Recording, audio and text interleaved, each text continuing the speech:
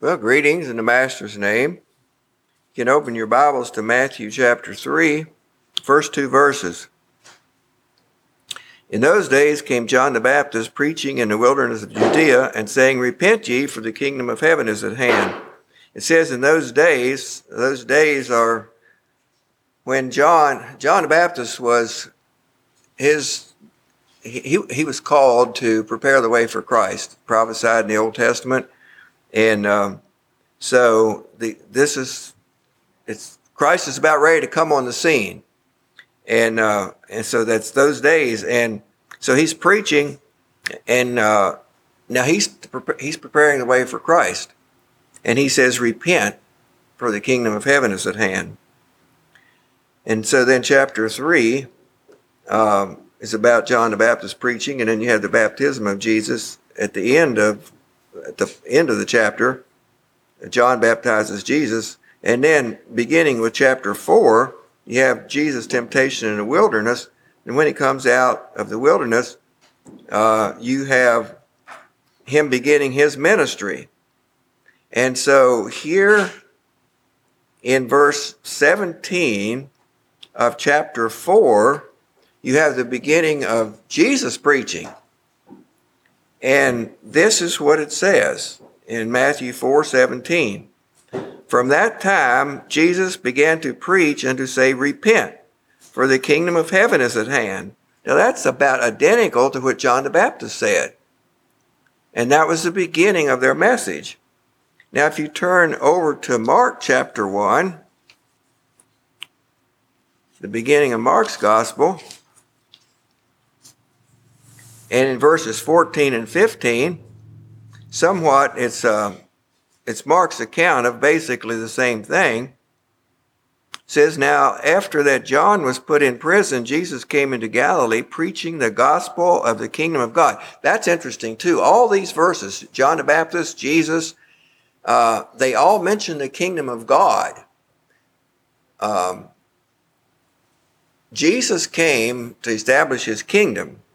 So they preach the kingdom of God. But then the next verse says, saying, the time is fulfilled. The kingdom of God is at hand. Repent ye and believe the gospel. So there's those words again. Now if we go over to Mark chapter 6, and it doesn't show it right here in the Gospel of Mark, but looking at verse 7, I'm looking at verse 7 in Mark chapter 6. In Matthew, the parallel account, Jesus has just chosen the 12 disciples.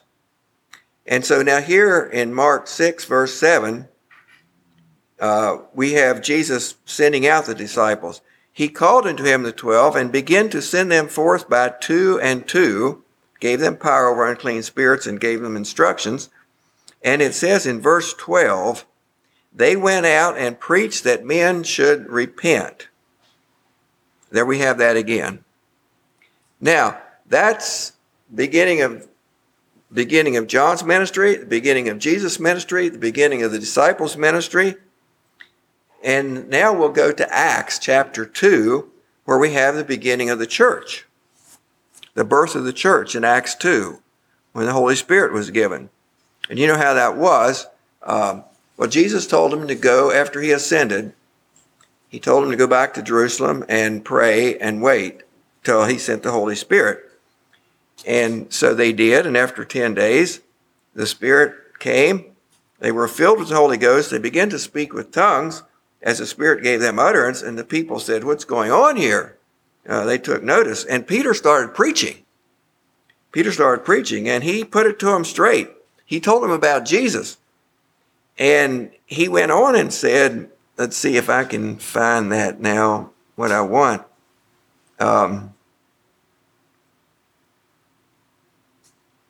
Yes, in verse 23. Still have some cough, but in verse 23, Peter here is preaching to his fellow Jews, and he says, he's talking about Jesus, and he says, him being delivered by the determined counsel and foreknowledge of God, ye have taken, and by wicked hands have crucified and slain. I mean, he wasn't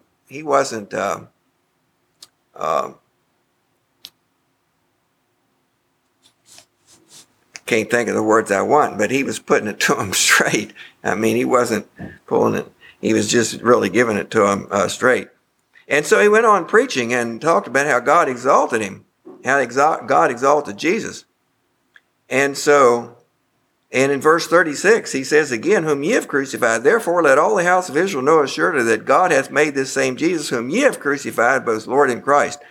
Now when they heard this, they were pricked in their heart, and said unto Peter and the rest of the apostles, men and brethren, what shall we do? They were convicted. They listened to the message, and they were convicted and said, what shall we do? And Peter said unto them, repent and be baptized, every one of you, in the name of Jesus Christ for the remission of sins, and ye shall receive the gift of the Holy Ghost. Then the next chapter, chapter 3, well, at the end of chapter 2, we have how the church was growing. And then in chapter 3, we have this account of Peter and John going to the temple and healing the lame man. And that was pretty dramatic situation. I mean, the lame man, he went leaping and praising the Lord in the temple, and it attracted some attention. And so Peter, he said, if you're wondering about this, he started preaching Jesus again. And then in verse 19, well, he talked about the crucifixion again, how they had crucified Jesus. And then he said in verse 19, repent ye therefore and be converted, that your sins may be blotted out when the times of refreshing shall come from the presence of the Lord. And then if we move on over, I'll get one more account yet as far as the preaching there. John the Baptist, Jesus, the disciples, the birth of the church. And then this is in Acts 17. Acts 17. And this is as Paul was traveling around in the Roman Empire and preaching in different cities. And here he's at Athens, Greece. And it was the home of the philosophers. It says in verse 21, all the Athenians and strangers which were there spent their time in nothing else but either to tell or hear some new thing. It's a town of philosophers. And he went to Mars Hill. I guess the people go on the tours and so on. They go to Athens and they go to Mars Hill, the Acropolis and so on. Historical. But then Paul preached to them. He preached to these philosophers. And he preached about God creating the world. And then he preached about the resurrection. And they thought that was kind of a joke. But he talks about people worshiping idols and how, that God calls us to something higher than that. He says in verse 30, the times of this ignorance God winked at, but now commandeth all men everywhere to repent. So there it is again. Paul speaking. And it says, because he has appointed a day in which he will judge the world. He said, repentance. There's a judgment coming and you need to repent. And there's one other instant yet I wanted to mention in Christ dealing with people and preaching. In Luke 13, it gives an account at the beginning of the chapter. It said there were some people there as Jesus was mingling and interacting with the people. And there were some that told him about this account where Pilate, he did some things in history, I think you can find it, that really antagonized the Jews. But in this case, he must have killed some Jews and mingled their blood with the blood of the animal sacrifices, and that was abhorrent to the Jews. And Jesus said, do you think those Galileans were wicked or something, that they got that kind of treatment?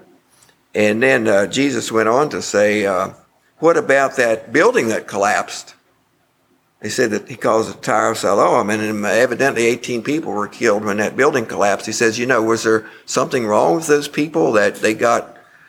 Sometimes, when something happens, what did they do wrong? Kind of like Job's friends, Job, he got to be a bad guy for all the stuff that happened to him. And so that's the way we look at things sometimes. But Jesus said, he said, think ye that they were sinners above all men that dwelt in Jerusalem? I tell you, nay, but except ye repent, ye shall all likewise perish. Jesus said, They weren't any worse than anybody else. We're all sinners. We all need to repent, is what Jesus was saying. And so now we've looked at all these passages where it says, repent. Repent. Well, what is repentance? What does a person do when they repent? The Greek word means to think differently. The Bible dictionaries said repentance is a change of mind, a change of attitude to self and to God. I'll just read some here what the Bible dictionary said. A turning away from sin, disobedience, or rebellion, and a turning back to God. In a more general sense, repentance means a change of mind. True repentance is a godly sorrow for sin, an act of turning around and going in the opposite direction. This type of repentance leads to a fundamental change in a person's relationship to God. In Jesus' preaching of the kingdom of God is seen the truth that repentance and faith are two sides of the same coin. By repentance, one turns away from sin. By faith, one turns toward God in accepting the Lord Jesus Christ. Such a twofold turning or conversion is necessary for entrance into the kingdom. Unless you repent, said Jesus, you will all likewise perish. That's the negative aspect. Unless you repent, you will all likewise perish. The positive aspect, Jesus also said this, there is joy in the presence of the angels of God over one sinner who repents. Repentance is a turning from wickedness and dead works toward God and his glory. Turning is a change of mind. I think I read that Bible dictionary. A change of attitude to self and to God. A change of attitude to self. And I think that change of attitude to self is simply acknowledging how we look to God. And that's in Romans 3. And that's actually quoting something from the Old Testament. But in Romans 3, it says, starting at verse 10, well, in fact, it says, as it is written. So it's quoting different passages in the Old Testament. As it is written. Okay, we're talking about a change of attitude to self and to God. Our attitude towards ourself is part of repentance. A true attitude towards ourself is a part of repentance. As it is written, there is none righteous, no, not one. There is none that understandeth. There is none that seeketh after God. They are all going out of the way. They are together become unprofitable. There is none that doeth good, no, not one. Their throat is an open sepulchre. And I'll just stop there. It goes on. But that's a powerful word picture. Their throat is an open sepulchre. You talk about people that have halitosis or bad breath. Well, their throat is an open sepulchre. I mean, it's not really very pleasant. But it says here, we, in our natural state, that's how appealing we are to God. Our throat is an open sepulchre. And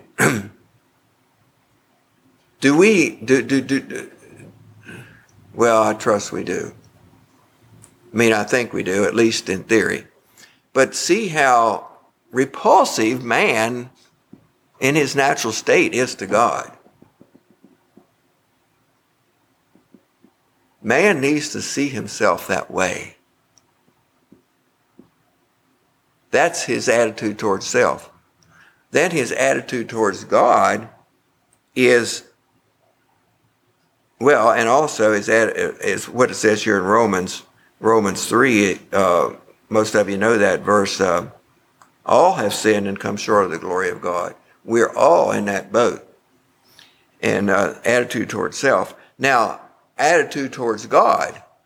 Habakkuk says, Habakkuk 1:13, thou art of pure eyes and to behold evil, and canst not look on iniquity. So God is pure, holy, perfect. He cannot stand any iota of sin.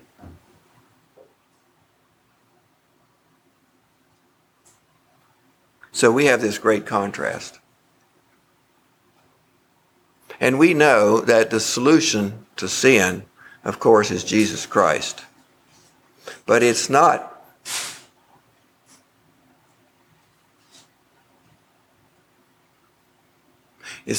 just a run-of-the-mill deal. It was costly to God. And it's not, and on our part, we need to think about how ugly sin is to God. And so that's where repentance comes in. We turn from those things that are abhorrent to God. We turn away. 1 John 3:8 says, "He that committeth sin is of the devil, for the devil sinneth from the beginning." So a person that keeps on sinning is still serving the devil. Romans 6 makes that. Paul's writings are considered to be more involved than some of the other writings, but this is pretty plain here in Romans 6:16. He says, "Know ye not that to whom ye yield yourselves servants to obey, his servants ye are, to whom ye obey, whether of sin unto death or of obedience unto righteousness?" I mean, that's pretty plain. Whoever a person is serving, that's who their master is.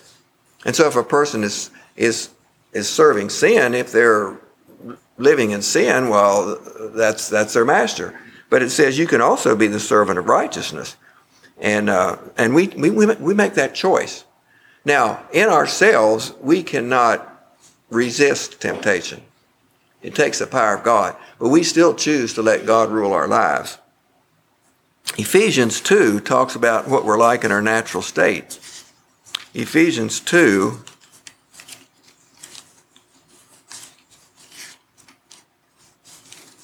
says, "You hath he quickened, who were dead in trespasses and sins." So, yeah, we come into the world. Okay, we're born dead. When David said, "In sin did my mother conceive me," it didn't mean it was an immoral situation. It just means we come into life in a fallen state, a tendency to sin. And so we were dead in trespasses and sins, and God has quickened us.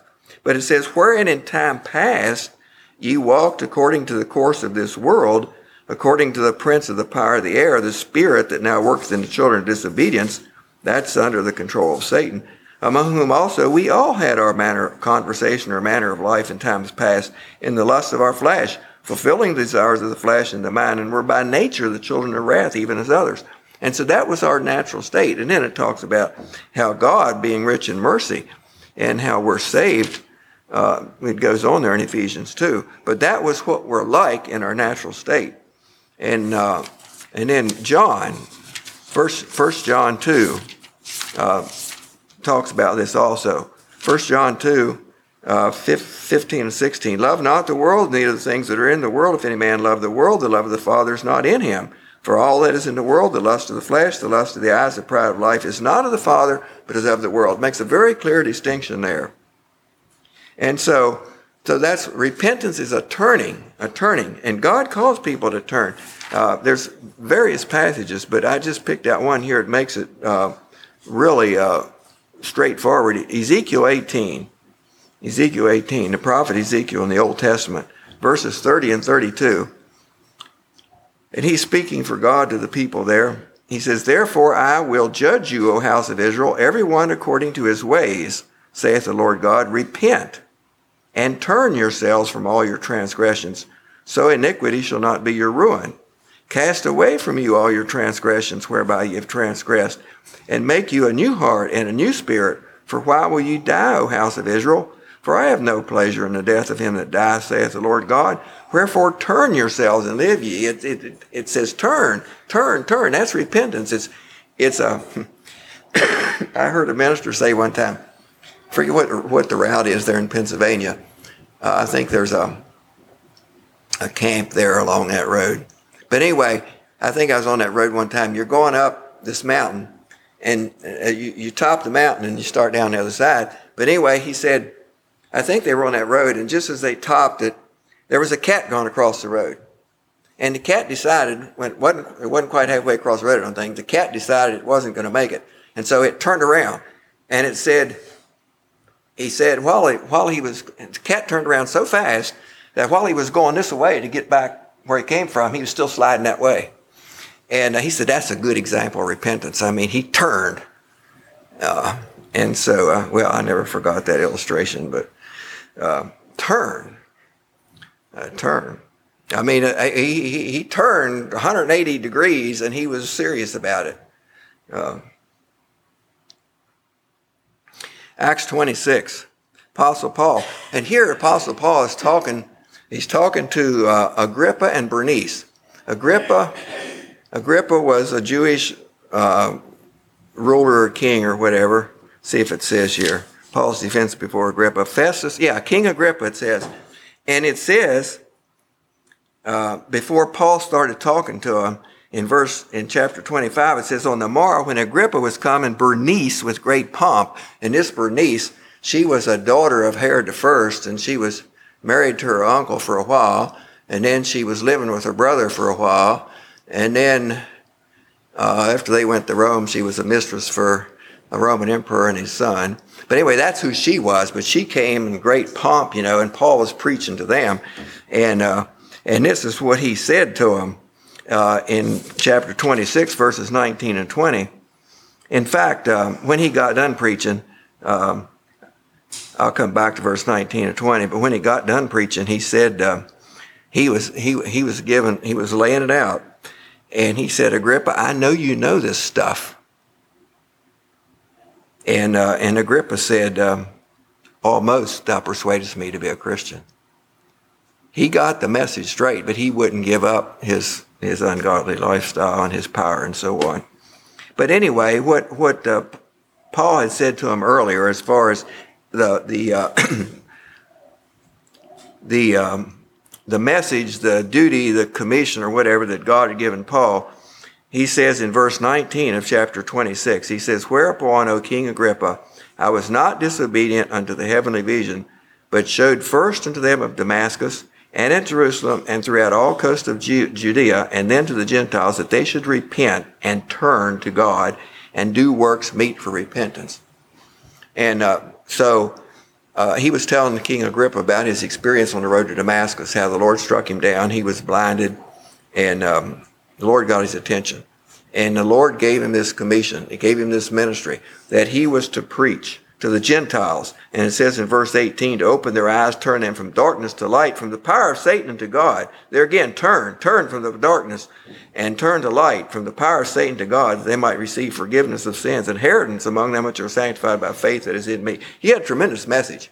Paul had a tremendous message. God gave him that message to share. But, what was interesting to me in looking at that this week, I'd never thought about it this way. It says he showed, and so Paul had that commission, and right away he started preaching. Well, he preached a little bit at Damascus, and then he had to leave because the Jews considered him a turncoat. He started preaching Christ when he had gone there to capture people that believed in Christ, and he started preaching Christ, so they considered him a turncoat, so he had to escape over the wall. But so he preached at Damascus first, and then at Jerusalem, and throughout all the coast of Judea, and then to the Gentiles. He preached at Damascus. That's the Syrians. He preached at Jerusalem. That's the Israelis. He preached throughout the coast of Judea. That's the Palestinians. And then he preached to everybody else. That was interesting. It's all right there.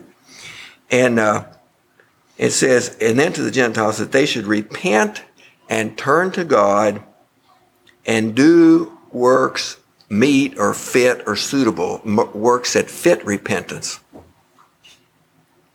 And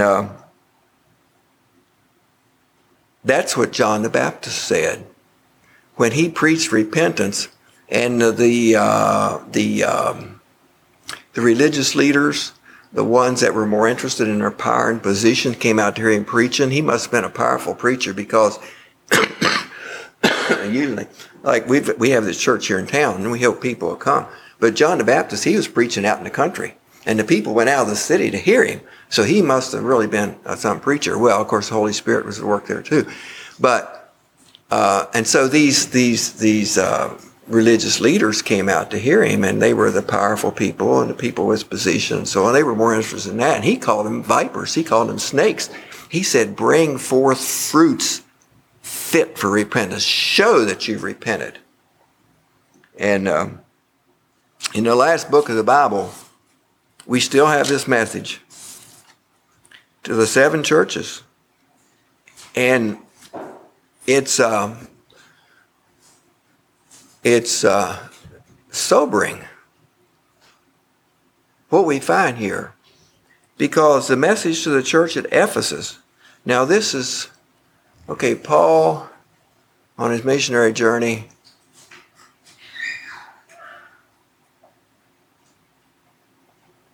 I'm not quite sure what the time frame was there.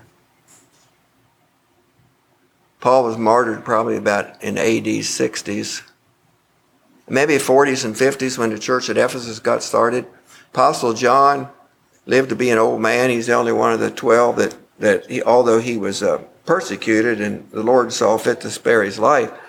And so he died an old man, natural death more or less. And he wrote the book of Revelation. I'm not sure what time frame, but it had been years after the church was started. And this is what it says about the church at Ephesus.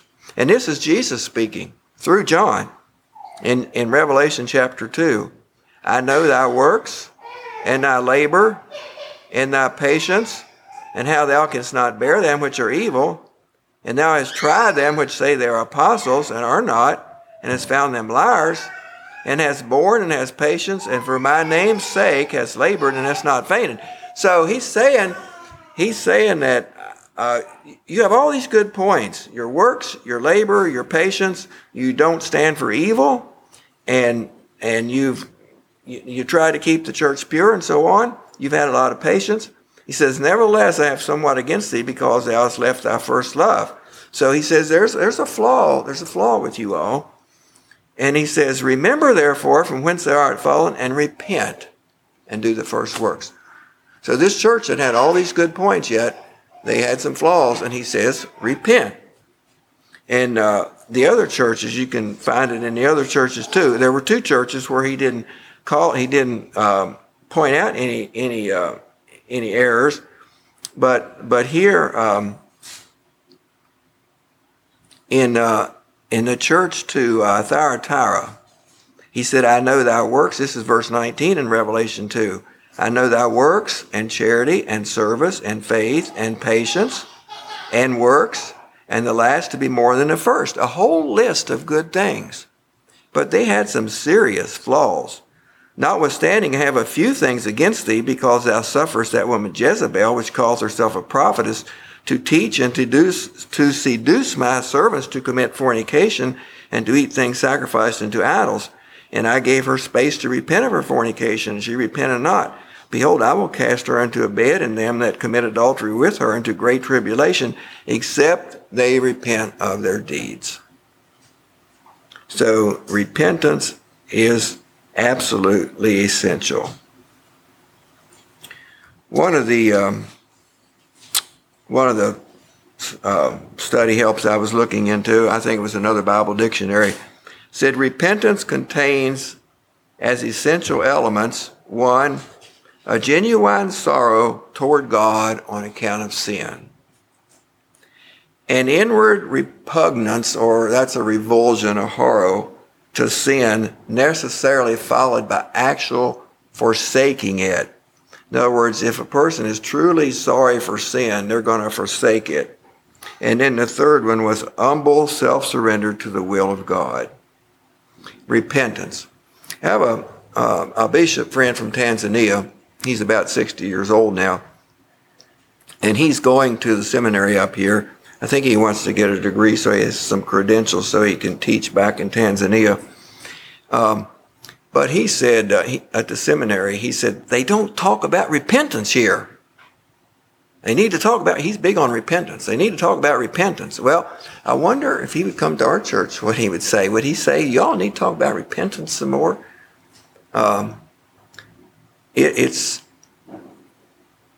You think about John the Baptist started preaching, Jesus started preaching, the apostles started preaching, Peter started preaching, Paul started preaching, and they all preached repentance to start with. That's what That's not the end of the story. That's the start of the story. We got to see who we are before God, and we got to be. It's like it says, like Jesus said in the Sermon on the Mount, blessed are the poor in spirit. Blessed are they that mourn. Blessed are the meek. The person that's poor in spirit sees how bankrupt he is spiritually before God. And then he mourns over that condition. He does something about it. He's meek. And so that causes us, if we're honest with how sinful sin is in the eyes of God, then we turn from it. We turn to God. We accept his help. We accept his cleansing. We accept his power in our lives. That's conversion. Well, just to summarize, as Jesus said in Luke 13, except ye repent, ye shall all likewise perish. And then Peter, in his epistle, said, the Lord is not willing that any should perish, but that all should come to repentance. And Hosea, in talking to backsliding Israel, said, come and let us return unto the Lord. Okay, let's kneel for prayer.